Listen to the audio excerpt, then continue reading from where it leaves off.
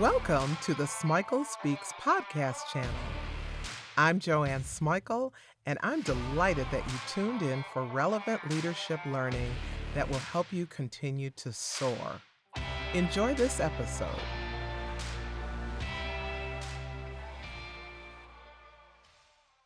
Dennis Courtney's back. He is a certified yoga instructor, a mindfulness meditation teacher, a certified mindfulness meditation teacher, a graduate of Canisius College and the State University of New York at Buffalo. He is devoted to his daily meditation practice, and he also takes part in a lot of meditation retreats. So it's a pleasure to have you back, Dennis. Welcome back. Thank you very much, Joanne. Glad to be here. One of the themes that I hear you and have heard you talk about is self-compassion. So that's where I want you to go today. What is it? Why does it matter? And how can we cultivate it? Well, I previously used an example about the airline and the oxygen masks. So you need to put the mask on to save yourself before you can save others and save the world. So with saving ourselves, people sometimes think that that's narcissistic or very egoic. But it depends on who you know yourself to be. If you believe or know that you're more than just the personal self, the separate self, and you believe or know that you are part of the one, that we are an expression of the divine, that every single human being is an expression of the divine, and that's why we want to celebrate our differences, because just the mosaic of what it is just amazing.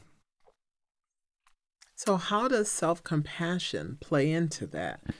How do we get from celebrating the divine in us to being nice to ourselves? Or being kind to ourselves? I don't have any problem doing that.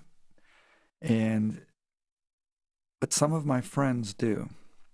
So there's a metta practice. There's a practice called metta.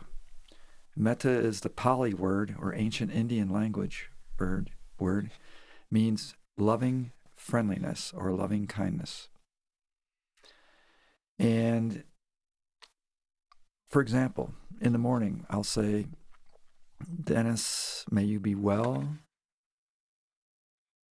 in mind and body and safe from harm.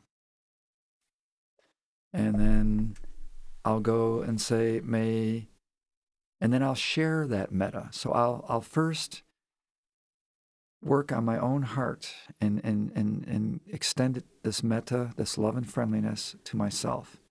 And then I'll go on to the family. I'll say the family members, and then all my friends, colleagues, my dad, my siblings, their families. And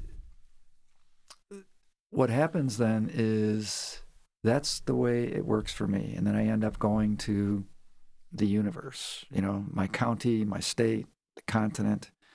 It's a wonderful practice.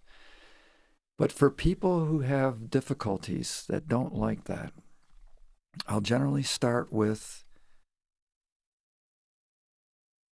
sending metta or love and compassion, love and kindness to someone that you love first. Start with someone special to you.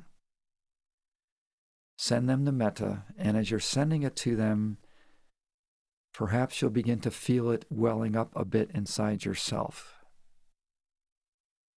And then begin to extend it to someone that you know, perhaps the person at the gas station, perhaps someone that you see at work, but you and send them the metta. And this is when you're practicing. You And mean when you're practicing meditation? when you're practicing meditation. Okay. So Okay. you ideally start with yourself, and then once you've given metta to yourself, you send it out to others. If that doesn't work for you, start with someone that you love very, very much. And then go to someone you care for, or you know, and then go to somebody who's neutral and say, may you be well, happy, and peaceful. And maybe say it 3 times. And may Joe or Jane be well, happy, and peaceful. May the person who I don't know their name, who vacuums the rugs after work, may they be well, happy, and peaceful. And then, Joanne, as you begin to develop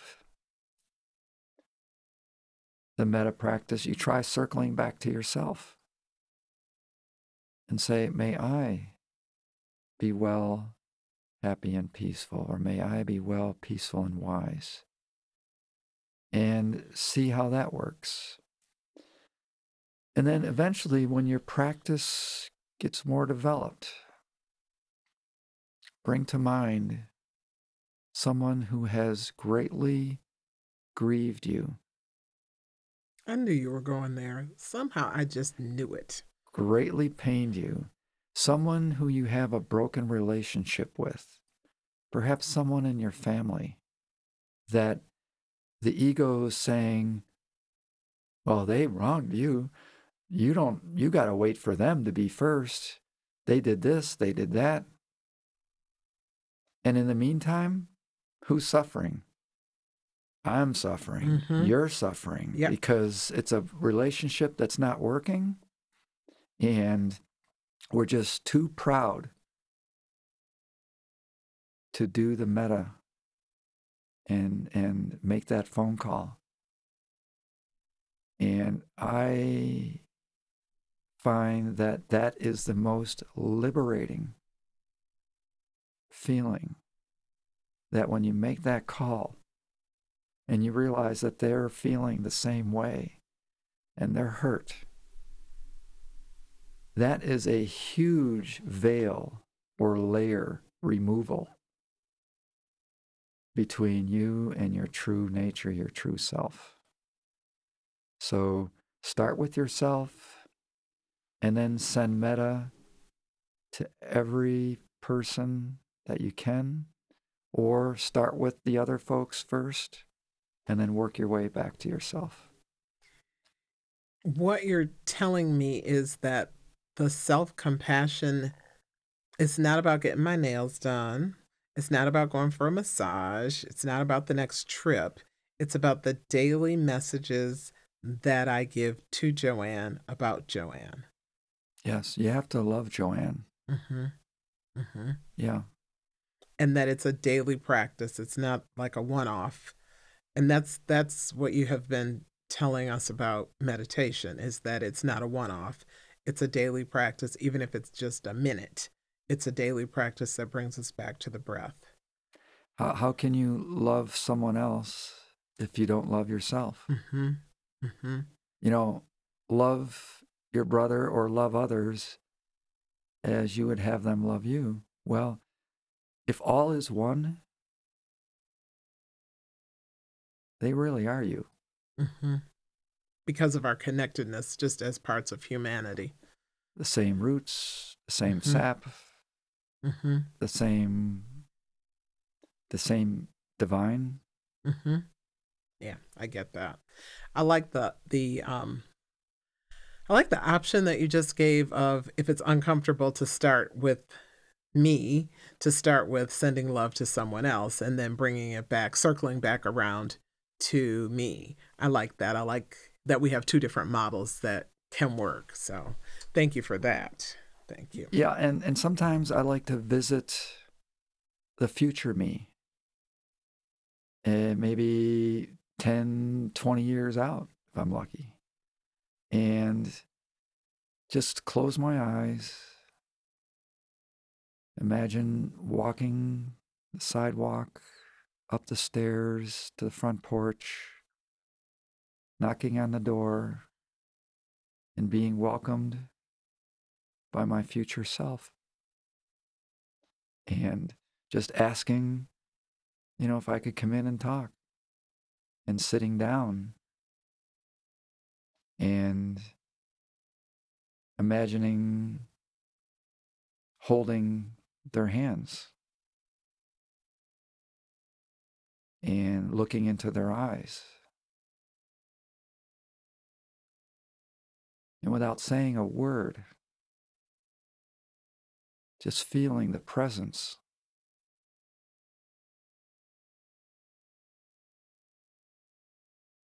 And then asking, is there anything you'd like me to know? Not, is there anything you'd like me to do, but is there anything you'd like for me to know? Perhaps some self-forgiveness will emerge. This is when the conduit, the download, the grace, this is when it gets really wide and fast, and you want to soak it in. Just immerse yourself in that feeling and then carry it with you. I like that. I like the practical way that you position self-compassion, that it's not all this theoretical mumbo jumbo, but it's something that we can do for ourselves every single day. I like that. Thank you for sharing your wisdom on self-compassion with me and with everybody who's listening. I think that I can just say for Joanne, I needed to hear that. I needed to hear that. I need to be able to have a way to be kinder, send nicer messages to myself, not be a fault finder with myself. One of my observations is the more nitpicky I am with me, the more nitpicky I am with other people. I believe that what I do to me, I get comfortable doing to other people. And that if I can be consistently, genuinely nicer to me, that it will flow. So I thank you for that very, very much. You're welcome.